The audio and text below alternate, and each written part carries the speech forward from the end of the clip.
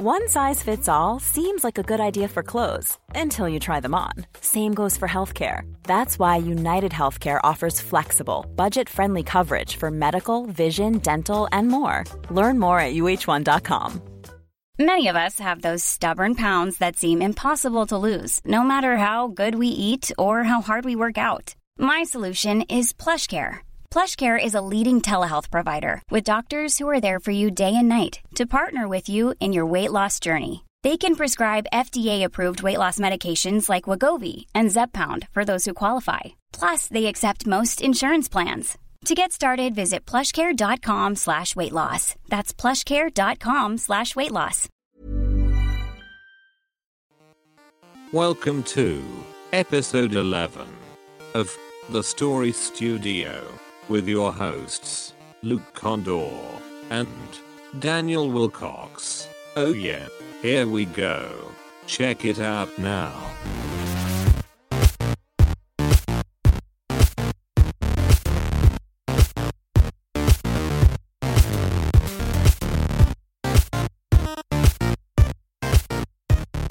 Welcome to The Story Studio, a podcast where an independent publishing company explores the world of self-publishing, independent art, and the future of storytelling. It's a show for filmmakers, writers, comic book makers, crowdfunders, entrepreneurs, creators, and anyone looking to tell stories in the modern world. My name is Daniel Wilcox, and today I'm joined by Luke Condor with a K. And John Locke is back. Our special guest today, John Locke 2.0 from Big Punch Studios. Also with a K. Oh, nice. Also with... I'm sorry. I'm very, very happy to be here. He said gesturing with his arms on a purely audio medium, so I apologise. Yeah. Not quite firing on full cylinders, but I will endeavour to be entertaining. Yeah.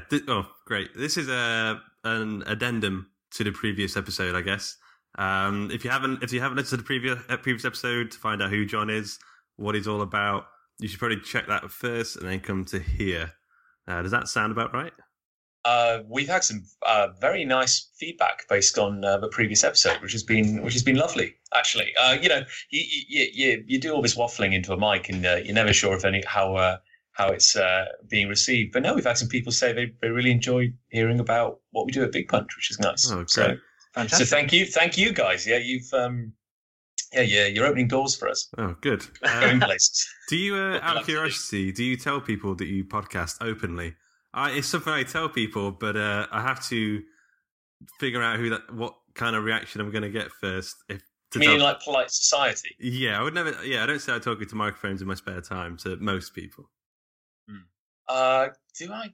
Yeah, I think we may have touched on this recently. We may have touched on this briefly when we last spoke, but I think I'm reaching a point now where I don't know if I'm proud of what I do, but I'm definitely less ashamed, if you know what I mean, of saying that I'm not an adult. You know, we say, what do you do? He said, well, we write and we design some games and occasionally a podcast. And I'm getting to the point now where I can say that and people go cool.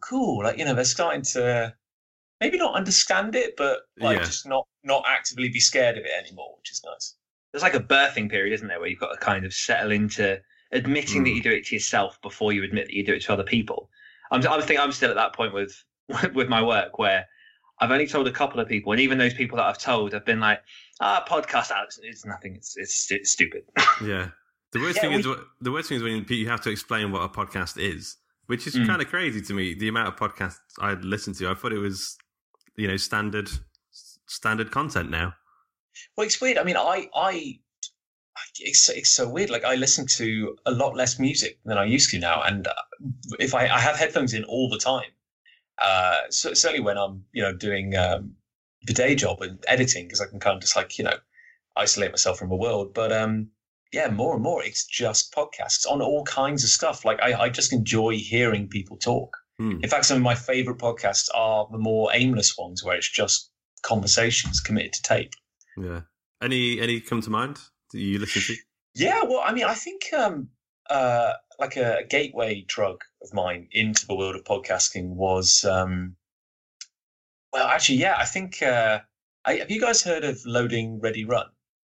I don't think so, no. Well, Loading Ready Run are a Canadian-based group of internet comedians. And very kind of indie.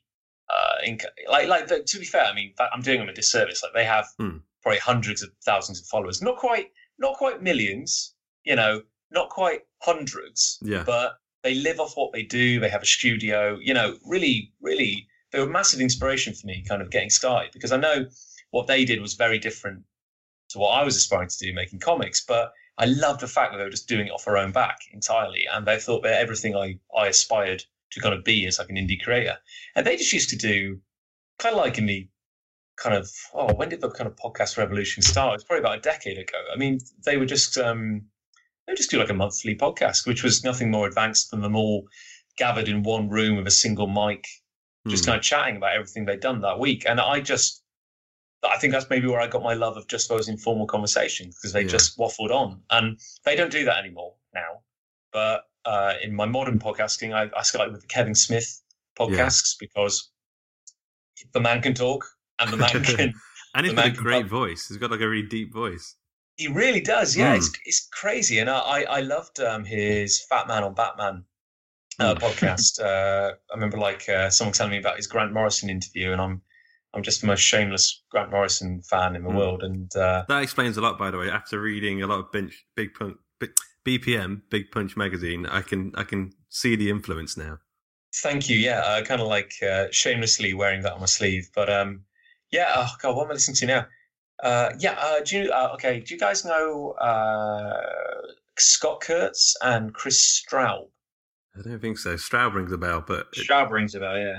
Well, they're both web cartoonists, and I think in that thing where I guess we're comic book makers, and I know you guys are working on a comic, so, hey, one big happy comic family. Yeah. Comic book makers, they're definitely like web cartoonists, and Scott Kurtz did and still does PvP, which was like one of the first massive success webcomic things, which is still kind of running today, and is one of the most visited webcomics in the world. And Chris Straub is a fellow cartoonist who kind of started out as he was a degree younger than Scott Kurtz. He was kind of like his friend, but also like learning from him and kind of coming up.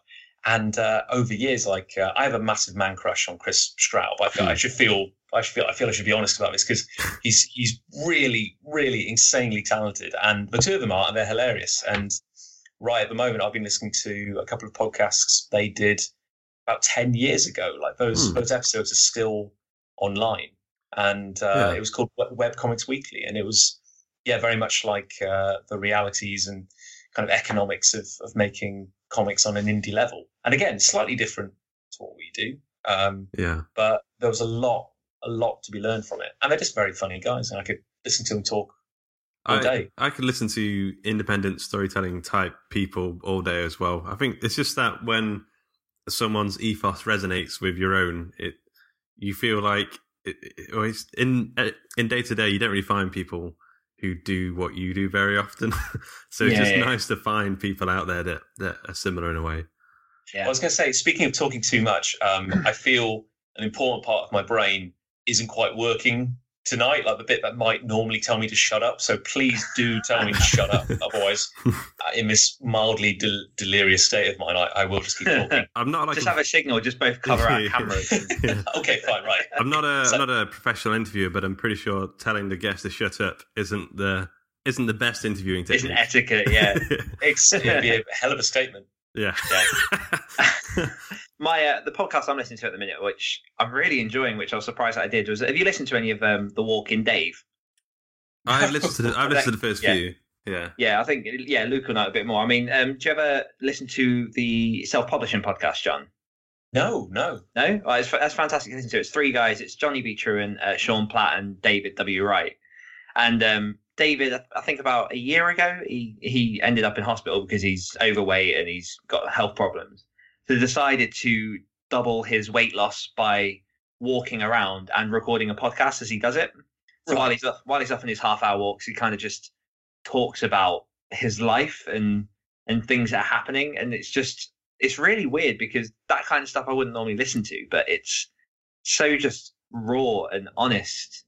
And there are some hilarious bits in it. So I've listened to 2 episodes in a row where they're on completely different days. But as he's walking past a line of trees, he spots the same snake appear like 2 days in a row, and you just hear him stop talking and go, "Oh shit, there's a snake," and you go, "Okay." And then the next episode, exactly the same thing. But it's just one of those where he rambles about his life, but there are lessons in that where I go, "Yeah, it sounds a little bit like some of the stuff that I go through as, an indie author." So yeah, Dave Wright is quite an enigmatic soul, and he's quite interesting to listen to. Just talk and waffle on.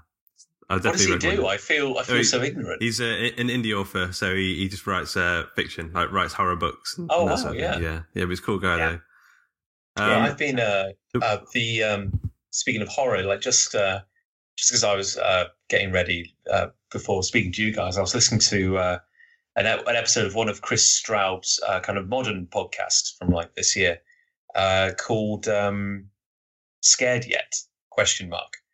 And he does an amazing webcomic called Brood Hollow, which is kind of like Tintin meets Cthulhu, which is probably like the best.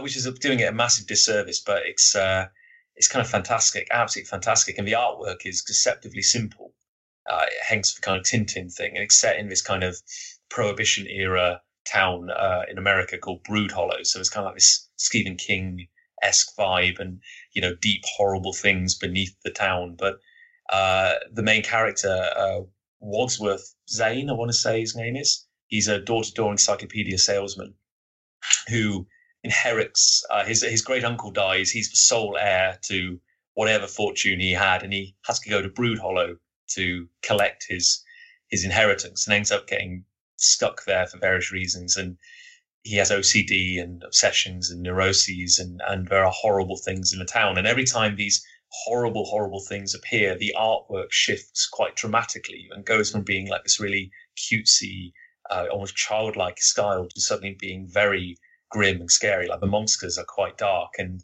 so he's got and it walks the amazing line between being very scary but also very funny. It's a humor horror thing at the same time, and and he does a podcast with another cartoonist called Abby Howard, who I'm not massively familiar with her work, but yeah, they've just been talking about things that scare them. Oh, sorry, and Chris Straub, he wrote the creepypasta Candle Cove. I don't know if that rings a bell. It rings a bell. This is the weirdest thing. Like, this is the era we live in. He wrote like a creepypasta, which was maybe like 400 words, if that, which was a fake message thread in a forum about people discussing a kids program they all remembered as from when they were children, and it was called Candle Cove, and people were saying like, "Oh yeah, that show used to terrify me as a kid. It was all these really creepy puppets and stuff, and this something called like the Bone Eater and stuff like that, which would just like utterly terrify them." And then loads of people realizing that that show never aired, but they all remember it. And someone said like their mom came in and they were just staring at a screen of static, that kind of thing. And from that, which was really just like a I guess like a modern art installation. It wasn't even a story. It was like just a fake forum. That's now being picked up and is being made into a TV series. And wow, that's pretty cool. It's absolutely bizarre. It's absolutely bizarre. He's a very talented guy. Yeah, I have to check out some of his stuff. Amazing. I recommend Brood Hollow. So good. Brood Hollow. We'll link all in the show notes again so people can check it out. John, I've got to quickly say congratulations because your Kickstarter campaign was fully funded.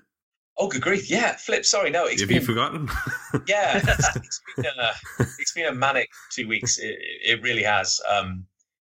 But yeah, I got the email today from Kickstarter saying, we've successfully processed all the funds and they'll be arriving soon. And we've got the first digital rewards out the door. So yeah, it's almost like it didn't happen. It was almost like a bizarre dream. But now, yeah, we're about to be full steam ahead on getting the rest of the book finished. It's fantastic. I've received some of my digital rewards, I think. So I've been reading Afterlife 1, Volume 1, catching up, and it's very cool. I actually really like the foreword as well. You have a little bit of a spiel talking about traveling across Canada and then wondering I think you were in a bit of an ennui about writing in general. Like you didn't know if you wanted to continue, and then you sort of came back and thought, I'm going to do this thing that became Afterlife Inc. Does that sound about right? Absolutely. I mean, it depends how much rope you want to give me, because I'll waffle on about Canada if you want. Canada was my kind of my formative year, I guess. I studied biological sciences at university. Stop me if I mentioned this in the last podcast. And it, as much as I loved it, it wasn't.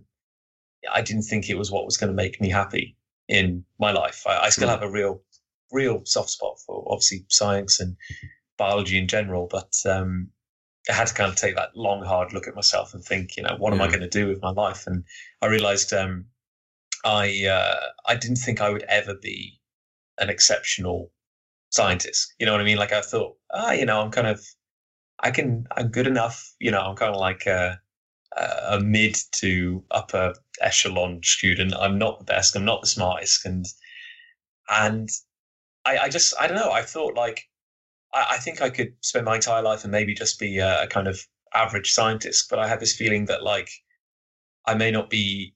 I really thought I could bring something to telling a story. Like I would never ever say that I could write the best story ever, but I knew I could tell a John Locke story, and I knew that hadn't been done before. And I got like weirdly, like for a kid who had very little confidence at all, like in anything, like no confidence in himself, I did have this crazy, presumptuous self-belief in my writing, which was kind of bizarre. Like I felt John the person wasn't up to much, but I thought that John the writer could maybe be someone I would like and everything. Yeah. And that kind of, so I probably did the most daring thing I'd ever done in my incredibly boring, safe and well-behaved life. And I said, well, screw this. I'm running off to Canada for a year. And did you write any of the book when you were in Canada, or did you come back? I kind of started. No, because at the time I had this idea for a comic called Dark Force, which I remember you mentioning that last time. Yeah, the most 90s thing you've ever 90s, and I was in Canada. I was living in this kind of rambling shack of a house with 9 other travelers. We had a terrifying landlady who lived next door. And shenanigans happened. We threw a house party. A wall got demolished in the lounge downstairs.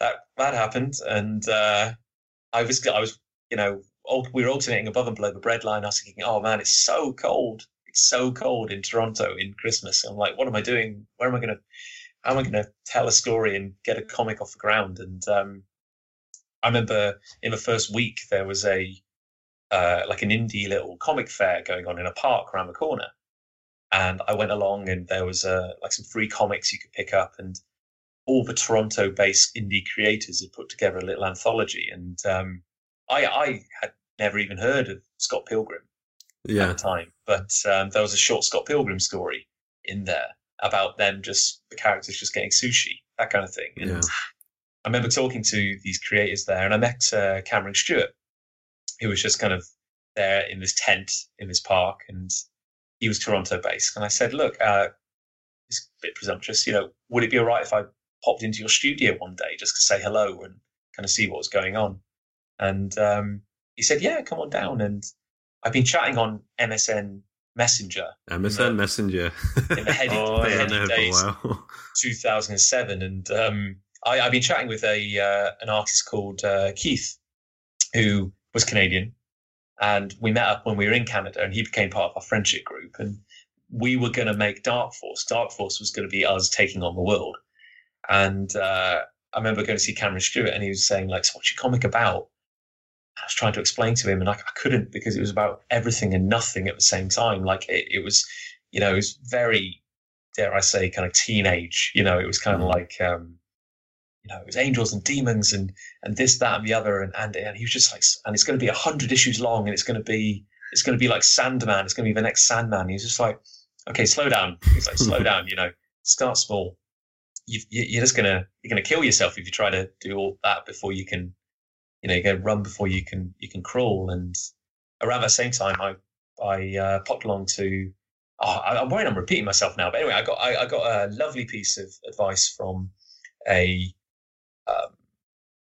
from the owner of a comic shop in Toronto called The Beguiling, and he told me there's nothing more overrated than a good idea, which it absolutely crushed me. It was the most devastating advice I'd heard, but it ultimately kind of saved me, I guess, because it made me stop and think and start from scratch. And then in that weird environment I found myself in, after I think kind of blossomed, and I have utterly no idea where it kind of came from.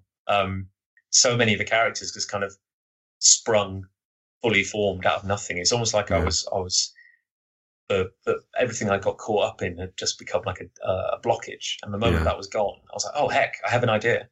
And have you still got ideas? Are you going to do any more after 4? Or... Oh, absolutely. No. Okay, cool. The most depressing thing, or the most, not depressing, the most maddening thing is that the original idea for Afterlife Inc., which was born from that winter in Toronto, was that it would be 6 books. It would be 6 books in the style of the American graphic novels I'd grown up reading, and and it would be the rise and fall of Afterlife Inc. And the original plan for the series was it would begin with Jack dying, it would end with an ending, like a very, very definite ending. And then it took me a very long time to actually get it off the ground from that original idea. Like Keith was too busy to ultimately commit to it, and I couldn't pay him at the time anyway. And it wasn't. So I spent a year of scheming. I had another comic I was working on in Canada, and of course I didn't have an artist. It wasn't going anywhere. When I got back to the UK, I found a job. I started saving up, and then I had enough money to pay my first artist, and we made the first story. But I realized I wasn't good enough as a writer to tell the story, the original arc of Afterlife Inc. I'd always wanted to.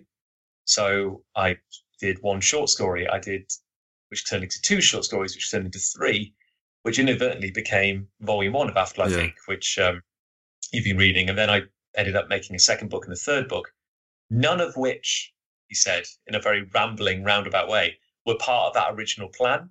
None of them. So by doing all these kind of indie self-published stories, which I never imagined I would, now, finally, with book 4, I'm coming around to where the original start of the series was. And the only difference now is that I'm not starting with the death of Jack. And so many people have said, "Oh, I love the way you never explained how Jack died. I love how you just dumped us straight to the action." And I'm like, "Oh yeah, that was totally my plan all along." When in reality, I just started telling these side stories to a story which hadn't been made yet. It was almost like I thought I'd fake it till it started making sense. I think we better jump onto the big whoops very, very soon, and then we'll talk about Patreon. So sorry. Like that. No, it's cool. But I think the way you introduced the first story was a great introduction to the world and the sort of the theme and the humour behind it. So I think the way you started Afterlife Inc. 1 was a very good way to start a book. But big whoops. Oh, what a big whoop. Has anyone got one they want to start with? John, have you got a big whoop? Or Dan, do you want to go first? Please, Dan, go first. Save me. Okay. My big whoop will have to be one that I should have done last week, but I don't know why I didn't do it in the end. But it was that we all went to our first Comic-Con, not 2 weeks ago. It doesn't matter. It's on the podcast. Yeah. But no, we all went to our first Comic-Con in Lincoln, which was the Lincoln, puns. And it was kind of awesome. So it was quite a small affair in terms of how Comic-Cons go, or a few that I've been to. But it was well organised. It was kind of a steady stream of people all day. And it was just really nice having our table, our banner, our books, and being able to stand there and talk to people face to face about what we do. Because obviously as writers, we spend a lot of time by ourselves or sort of away from people who actually understand or the people that would enjoy the things that we do. So yeah, it was just lovely just talking to the people. It was a really well-run event by 2 guys also called Luke and Dan, which was very confusing when they were announcing at the end to bring Luke and Dan to the stage to say thank you for everything they've done. I feel like you're welcome. And me and Luke just look at each other going, sure, yeah. But no, it was just fantastic. It was just motivating more than anything to want to fill that table with more stuff and just talk to more people about what it is we do. Yeah, it was great. It's really fun. A good stepping stone, I think, as well to bigger cons, because it was quite. I wouldn't say it was tiny, but I'd say it was good enough for a first Comic-Con. Yeah, definitely. Yeah. John, do you remember your first con, or how long ago was that? I do. That was February 2012, and that was the inaugural London Super Comic-Con, which the big selling point was they had Stan Lee.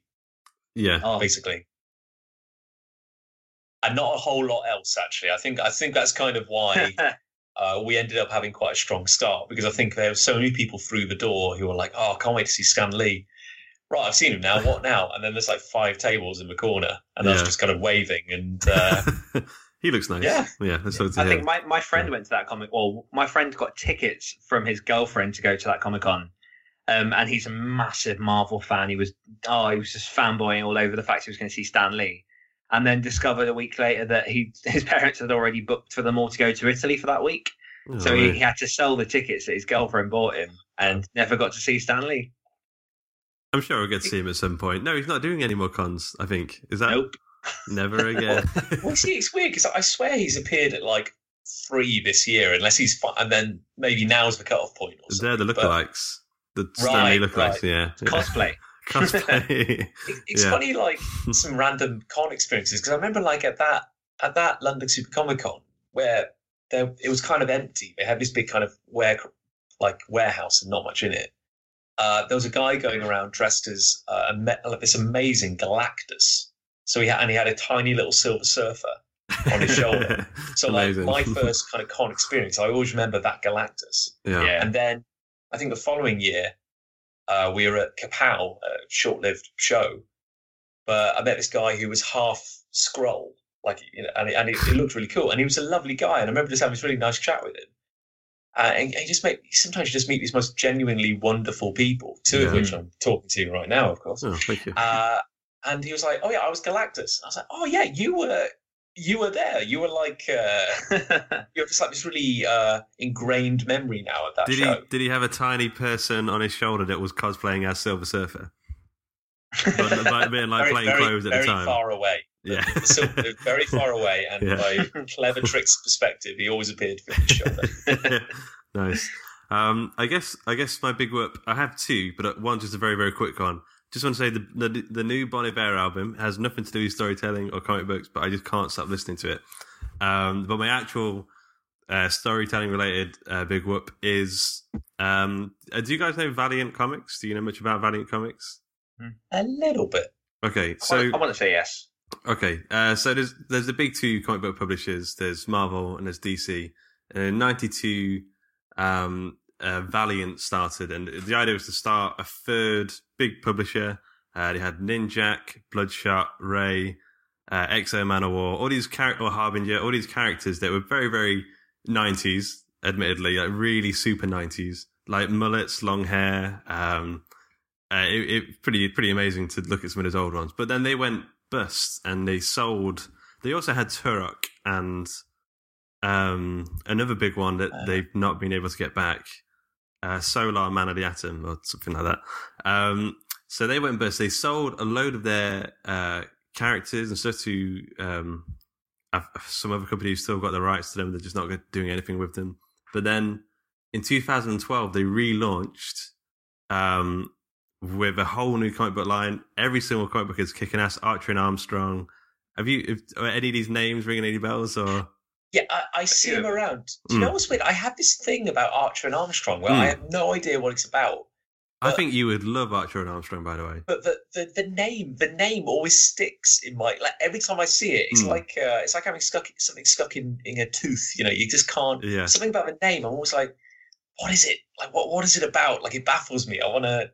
It just seems so weird when a mainstream comic is called Archer and Armstrong. Yeah, it's kind of bonkers as well. It's about this immortal drunk guy and this kid who was raised. He's like a kid Christian assassin who was raised in a theme park where they trained little kids to believe in Jesus and go kill people who they didn't want. They had like a hit list sort of thing.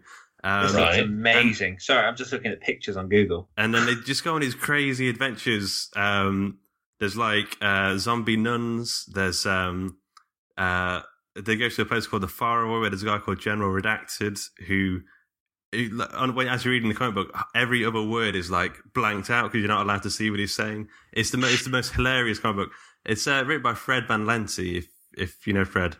But it's so good. But anyway, Valiant. So they've just decided to go all punk rock, and they decided to fund their own web series for their characters. Right, yeah, this is ringing a bell now. Yeah, so it's called Ninjak versus the Valiant Universe. I think the idea is that they can't compete with Marvel's budget or DC's budgets to make their films, but they want to get involved in the live action scene, and they've decided to team up with a YouTube company called Bat and the Sun Productions, and they do Superpower Beatdown, which is where they get like the fan films. So they go Wolverine versus Predator, and they like film it all a really proper fight, and they have White Ranger versus Scorpion, and all these crazy fights. So Valiant, I just love this punk rock attitude to saying, right, we're going to give this little indie film company a load of money. They're going to have full reign of our characters, and we're going to get our characters out to, millions of people who are ever going to see it. But I just absolutely love this company. Bloodshot is, so Archie and Armstrong, read that. Bloodshot is great as well. I would recommend it totally. I've looked at some of the panels just a second ago, and I've got to say that's going to be on my list for next read. John, I'd recommend also Ivar Time Walker, which is like okay, that sounds great title again. Yeah. I think I just love this company, and I think you will look if you looked into it more. Yeah, I certainly will. That's the best recommendation I've heard. I'll definitely check it out. Cool. Okay, so we need to figure out Patreon. John is going to hopefully help us figure out Patreon. Revamping, yeah. We tried. We failed. We didn't try very hard. We didn't try very hard, but we tried. Yeah. I hope you don't consider me an authority on the matter, because I'd hate to steer you wrong.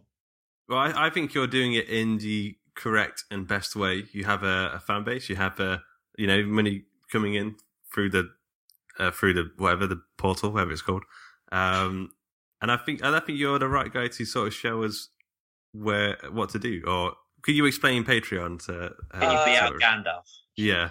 Can I be your Gandalf? I guess better than Radagast on a runaway. But no, sorry. Well, Patreon. Yeah. I guess in a nutshell, Patreon. Hiring for your small business? If you're not looking for professionals on LinkedIn, you're looking in the wrong place. That's like looking for your car keys in a fish tank. LinkedIn helps you hire professionals you can't find anywhere else, even those who aren't actively searching for a new job but might be open to the perfect role. In a given month, over 70% of LinkedIn users don't even visit other leading job sites. So start looking in the right place. With LinkedIn, you can hire professionals like a professional. Post your free job on linkedin.com/people today. Millions of people have lost weight with personalized plans from Noom. Like Evan, who can't stand salads and still lost 50 pounds. Salads generally for most people are the easy button, right? For me, that wasn't an option. I never really was a salad guy. That's just not who I am. But Noom worked for me. Get your personalized plan today at Noom.com. Real Noom user compensated to provide their story. In 4 weeks, the typical Noom user can expect to lose 1 to 2 pounds per week. Individual results may vary. Hey there, it's Michelle Norris. I'm host of a podcast called Your Mama's Kitchen. When I travel, I'm usually looking for a way to find a taste of home when I'm not at home. And one of the things I love to do when I am at home is entertain. And Airbnb allows me to do that. When I was in California recently, I rented a house that had a great kitchen. And when we were sitting around the table, we're all thinking, we're in someone else's house. Someone could be in all of our homes as well. If you have a home, but you're not always at home, you have an Airbnb. Your home might be worth more than you think. Find out how much at airbnb.com/host. Is the sister service and kind of companion to Kickstarter in that it is a way for fans to give regular monthly payments to creators they follow. And I guess typically, but not essentially, these are smaller payments. So, the typical model is you're giving a little frequently, but that isn't set. That isn't set in concrete. There are exceptions to the rule at all times. I find it fascinating. I genuinely do. Patreon in general. It's a beautiful description. I think it's probably the most succinct description I've ever heard of Patreon. So your Patreon campaign, it looks to me like you've anchored it around Big Punch magazine. Would you say that's correct? Well, yes, indeed. I mean, I think that was the original idea, because the thing is, like, again, Patreon, I still feel as though the indie comic book, or maybe just comic books in general, are still kind of finding their feet with Patreon. And I know for a fact that we are as well. Like, you see the areas which are doing really well, or the creators that are doing really well on Patreon, and it's not comic books as such. I heard someone say once that, like, Kickstarter lends itself more to a product, like one-off kind of. You're saying, like, I saw like a Venn diagram of, like, how best to plan your crowdfunding or whatever. And if you're making a thing with a defined end goal, maybe Kickstarter is for you. If you are doing more of an ongoing thing, then Patreon is maybe for you.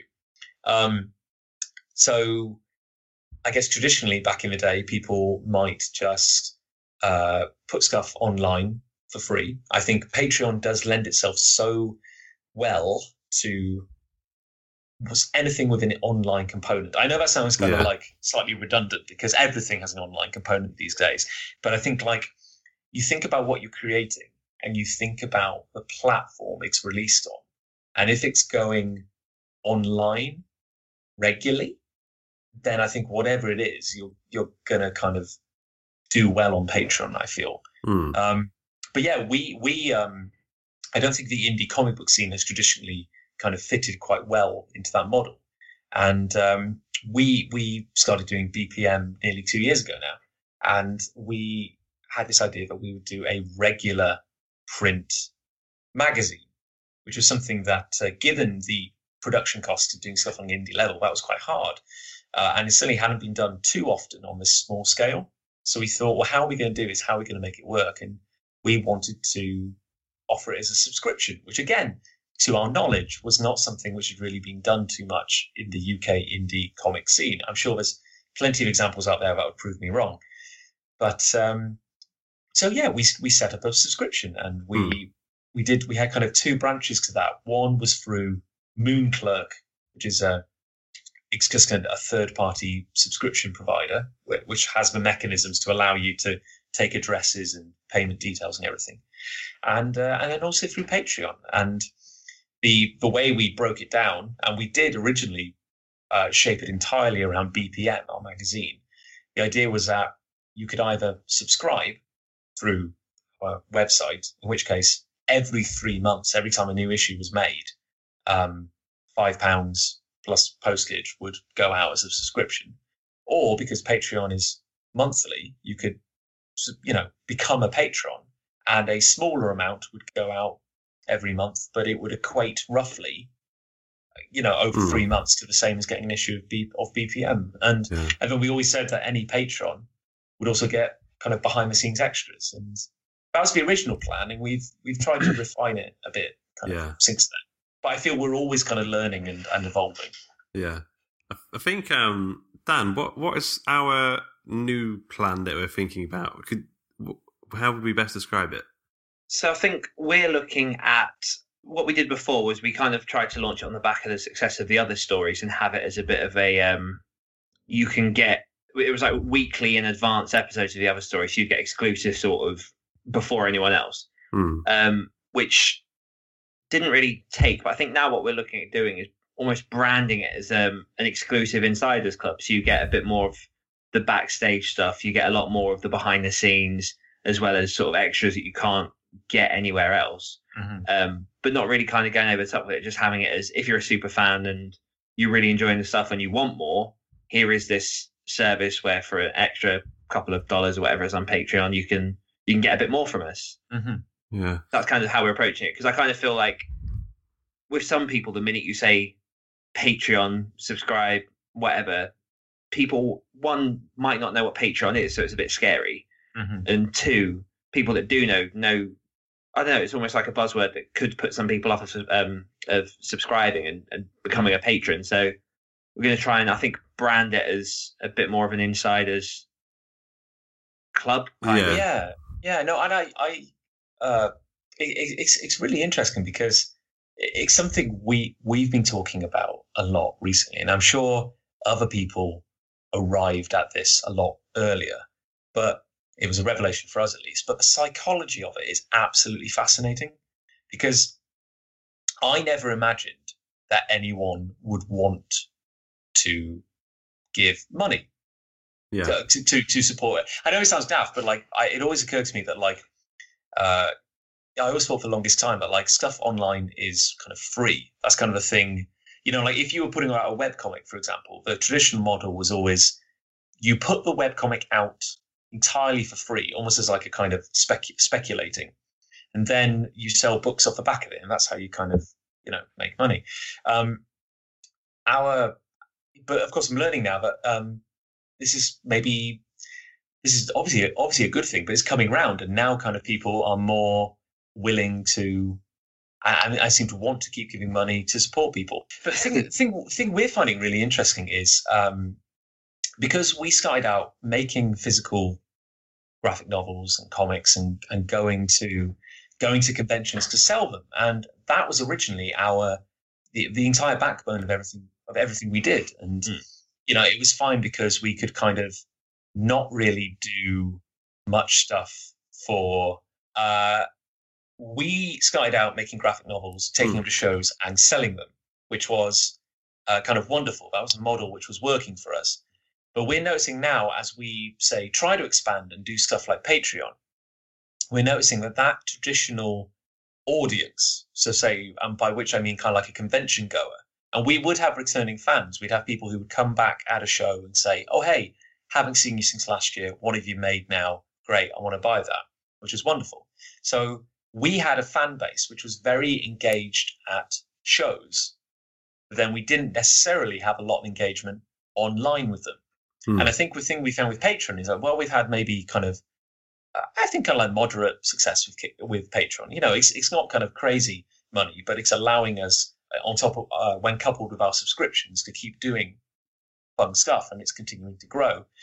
But we found that that audience, which was traditionally the audience we were reaching, the convention-going audience, which would go and buy books maybe once a year, was not really the same audience which seemed to be kind of getting behind Patreon.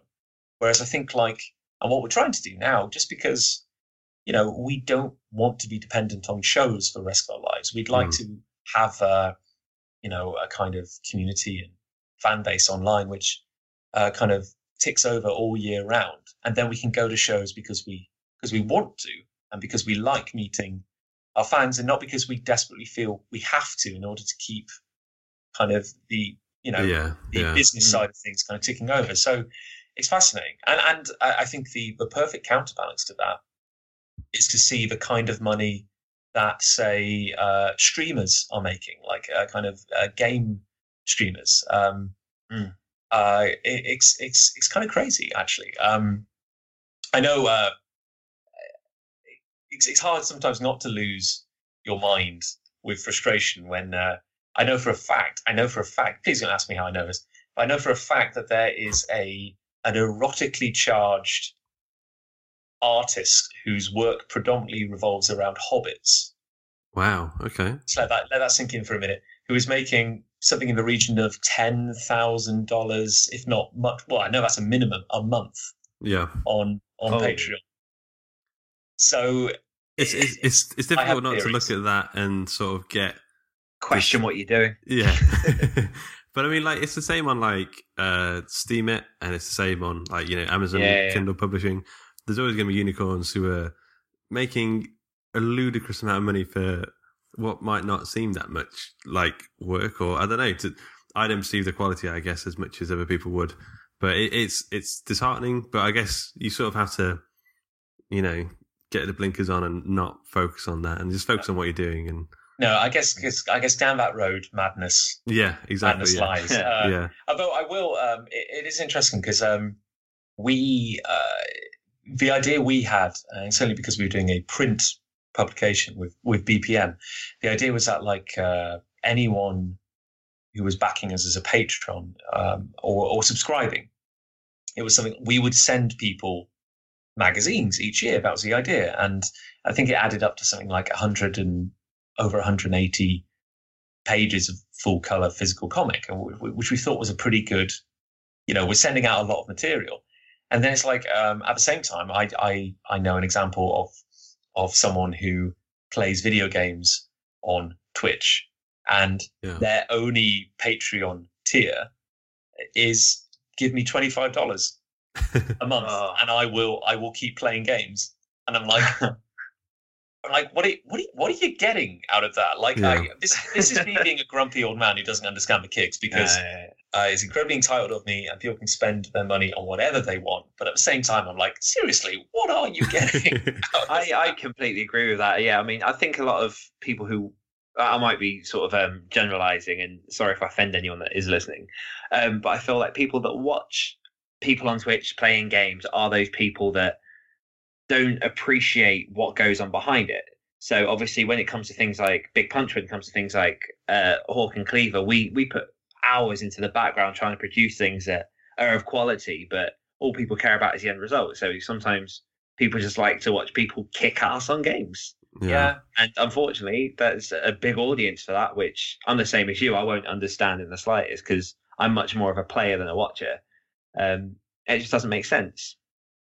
I think like I heard someone make a really interesting point the other day about how, in their opinion, there were three types of, I don't want to say people, but you know, you could get like creators who were kind of like actively making new stuff.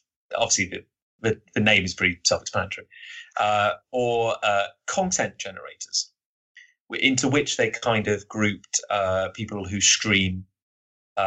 It's kind of like, or people who do, say, YouTube commentaries. It's like you're kind of creating something new, but it's more like you're repackaging something that kind of already exists. So, for example, it would be doing a YouTube series in which you are dissecting or commenting on movies or that kind of thing, or, you know, playing video games for entertainment purposes. It's like what you're doing is entertaining, but it's not kind of ultimately creating anything new. And then the third category was kind of like curators, which they kind of took to be people kind of like doing like fan art, like logos, kind of like a T-shirt, which is like a mashup of Doctor Who and the Triforce or something like that. Like it's kind of, or list generators, like it's you're kind of assembling content, but it's coming from other places. And it's interesting, and this is maybe like a very half-formed theory that I'm kind of putting together, but I am noticing a lot at the moment that we seem to be a lot of interest in content generators, content creators, and curators over actual creators. I think it's like the age of the remix, the age of kind of like taking existing content, changing it around, putting it back out. And I worry that like we're at the point now where we're just kind of repackaging existing stuff and rewarding that, and not kind of rewarding brand new creators. And I think like maybe in 3 or 4 years' time, we'll be like, oh heck, we've run out of stuff to reference. We need to get some new creators again. Yeah, I do think. I think all three have value. I think curation, especially in Amazon publishing, is not there. I know there's people doing book reviews and they're like, doing awards for the best 10 indie novels that year or something. But there's just so much content out there that it's very difficult for those people to find the kind of books that they want to read. But I guess, I was just going to say, do you think it's worth having a foot in each of those pies within like a publishing company? So does that metaphor even work? So like you have your creation, so you make your original content, you have a bit of commentary. So we've dabbled with this, a bit of a game play along type thing. And then I guess a bit of curation. We've not really done much of that, but I'm just wondering. You could kind of say that the books that we write, the basis of what we do a lot of the time is it's X meets X. Okay. Which is, even though you're creating something new, the original idea is kind of founded on ideas that have pre-existed. Yeah. I think, and I agree entirely. And this is where I hope I don't come across as too much of a grumpy old man, because there definitely is merit, absolutely merit in all of them. I think there are obstacles in your way if you are a creator, particularly a small creator, because I think even though I don't know if we're still feeling the effects of like the economic crisis from a few years ago, but people are very selective about the things they support, and people seem to like familiarity. So there's always I think maybe once upon a time the new was kind of exciting. I think the new can be a little scary nowadays, and I think sometimes you have to do what you can to survive. I think a good example of this would be Loading Ready Run, who I brought up earlier, and initially they were creators. They were making kind of a weekly comic sketch. I think they were doing about 3 or 4 videos a week, and they did that kind of predating YouTube. They were very, very much some of the early pioneers of that kind of thing. But in recent years, they have basically had a sideline in streaming. They're doing video games and watching them, and we followed them. We watched them because we enjoyed them as people. But it's interesting to note that I think over time, the amount of actual creation they've done has started to diminish, and the amount of time they spend streaming has gone up. And it's interesting because I know for a fact they make more money now off the back of streamers and of them being streamers, and I'm very happy for them because they're nice people and everything. But it's interesting. It's you sometimes wonder if you're going about things the wrong way. You think if we were, maybe it'd be nicer if there was some things which were, if we had something which was like a money maker, which would kind of allow us to support the other stuff. Because I don't know, it's a very, I know I'm rambling. It's a bit of a vague thesis. I just think there's interesting questions. I guess you kind of need to ask yourself about what you are and what you're trying to do, and ultimately what you would be satisfied with. Because I guess, and a very good thing I heard said the other day is it's not about having the most followers. It's not about saying, I want 1 million, I want 1 million active subscribers or whatnot. It'd be much better to have a small but engaged fan base. If you had 100,000 visitors to your website every day, but I don't know, none of them were interested, really buying anything you did, then, but if you had, say, 200 dedicated fans who were like, we love you guys and we will buy everything you do, and we'll give you, and we're happy to become your patron and give you some money every month. Have you seen, do you know Kevin Kelly? He's the editor of the Wired magazine, and he's a futurist. He's a really cool guy. I think they call him the most interested man in the world. Wow. Yeah. But he wrote a blog post a few years ago that's pretty internet famous now. It's called 1,000 True Fans. And he basically surmised that if you had 1,000 fans who would buy everything you do, follow you around, and would be completely engaged, you could make a full-time living. He went into quite a lot of detail in some of these in his post, but it sort of made sense. You don't want millions and millions of fans, although having 1 million is probably going to give you more the true fans as well. It's better for people to find you if you've got more numbers, isn't it? But you don't need the massive amount. You just need good people. Do you think this is one of the things about Patreon itself? Is that I think because I launched my own Patreon for my own writing a couple of months ago, and it didn't do as well as kind of hoped it would. But it's one of those things that it's a lot slower in success because people who invest in you are the people that want to see it long term. It's not like you say with Kickstarter, you pay $10 and in a month that's it. It's people saying, I'm going to give you my time and my money regularly for the foreseeable future. And if it is slower building, essentially that's fantastic because that proves and shows that person is more of a fan than say someone who will just buy a book and then walk away. I think it's interesting because I think as a creator, certainly as an indie creator, it doesn't hurt to have one.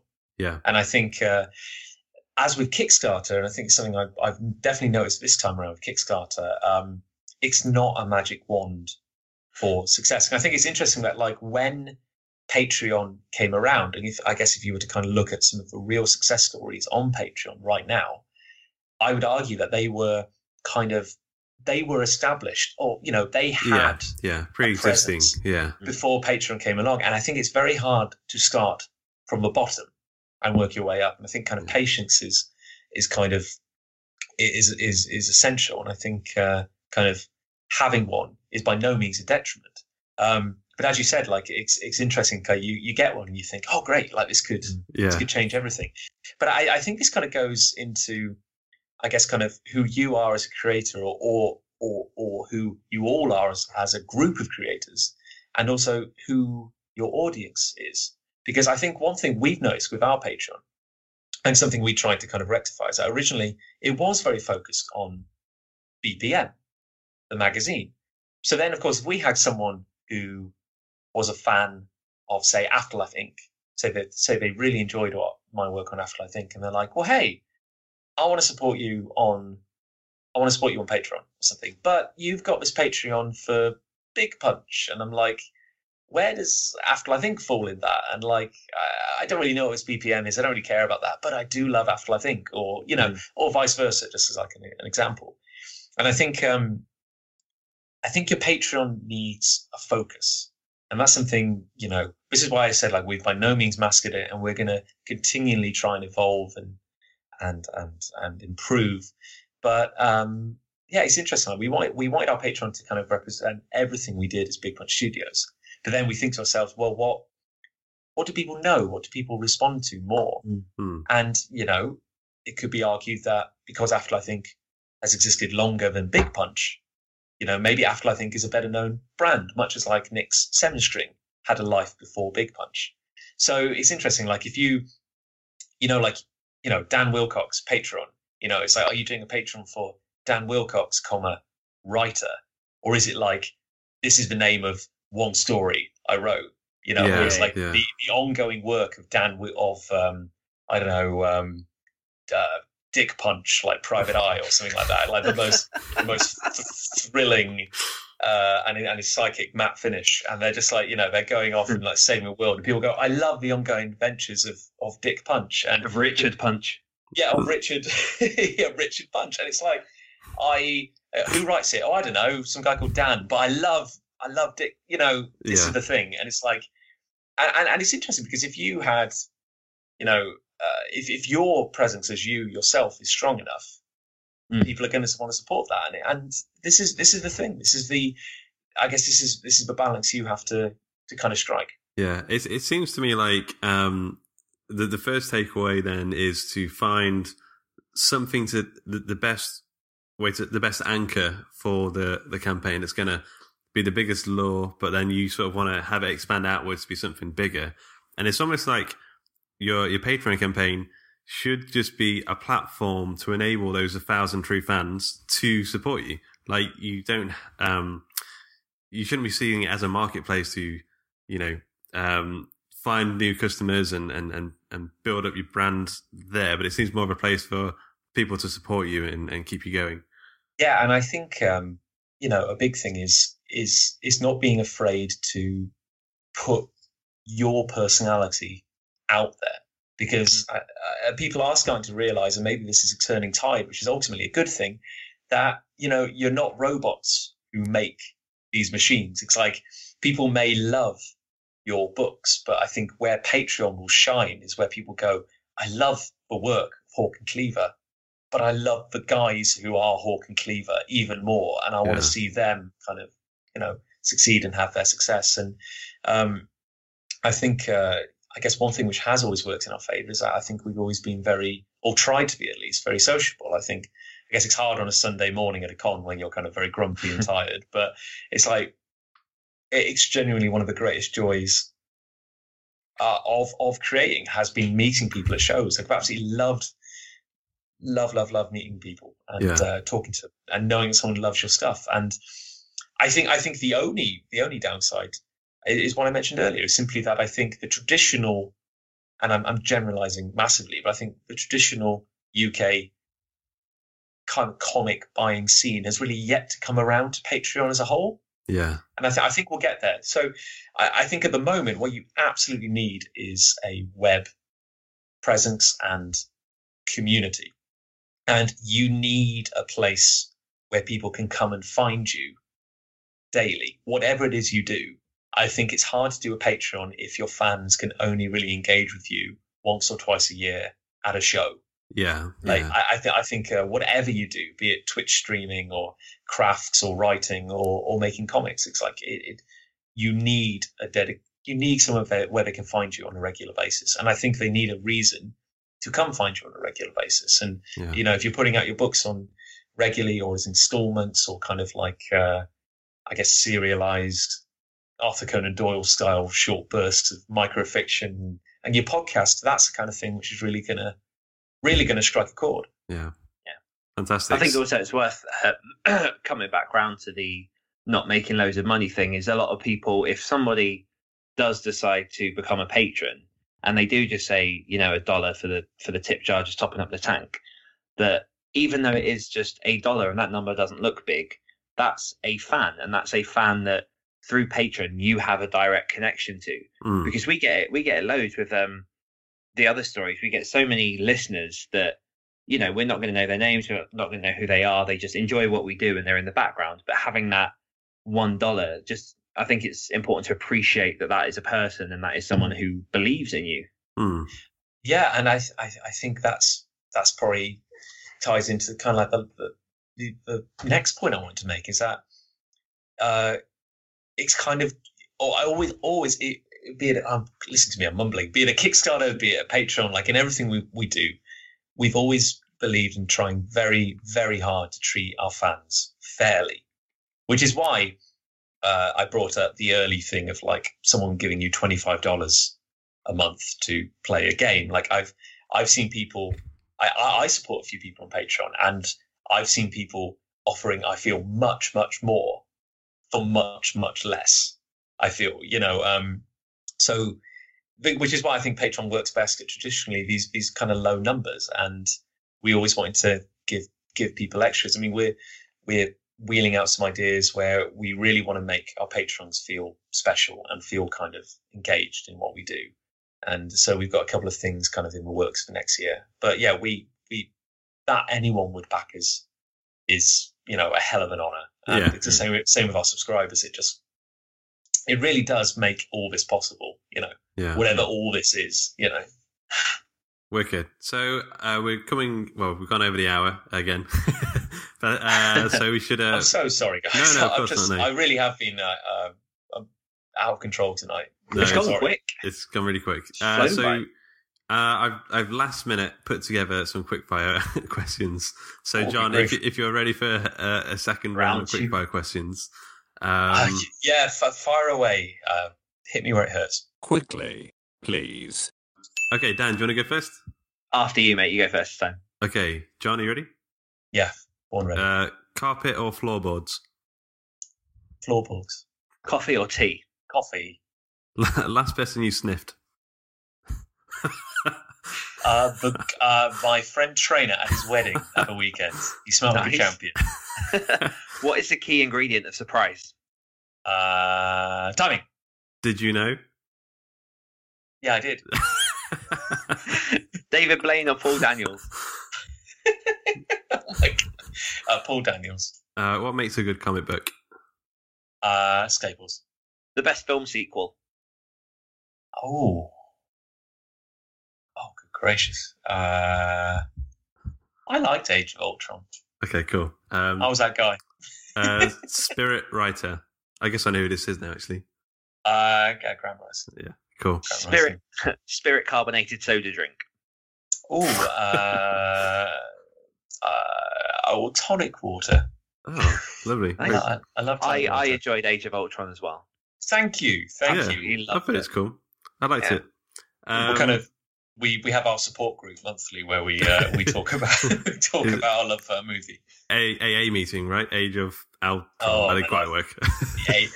Alpha. Yeah. Gold star.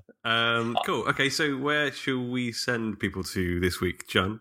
Well, if they were kind enough to make it through another hour of me waffling, and I'm just going to keep apologising, but I hope I haven't come across as too much of a grumpy old man, because I just had random thoughts I wanted to get out of my head.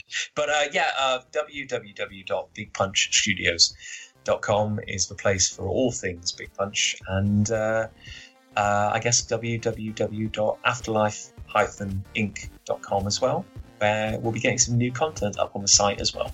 Great. And Dan, do you want to send people to this week? www.hawkandcleaver.com. Put your email down, get yourself a free book. Great. All right, guys, I'm going to stop the recording now. We hope you enjoyed this episode of the Story Studio podcast. Still hungering for some podcast goodness? Then why not check out our other show, The Other Stories? Oh. And did you know, every time you leave us a review in the iTunes store, a puppy is born? Cute, eh? Anyway, toodle pip.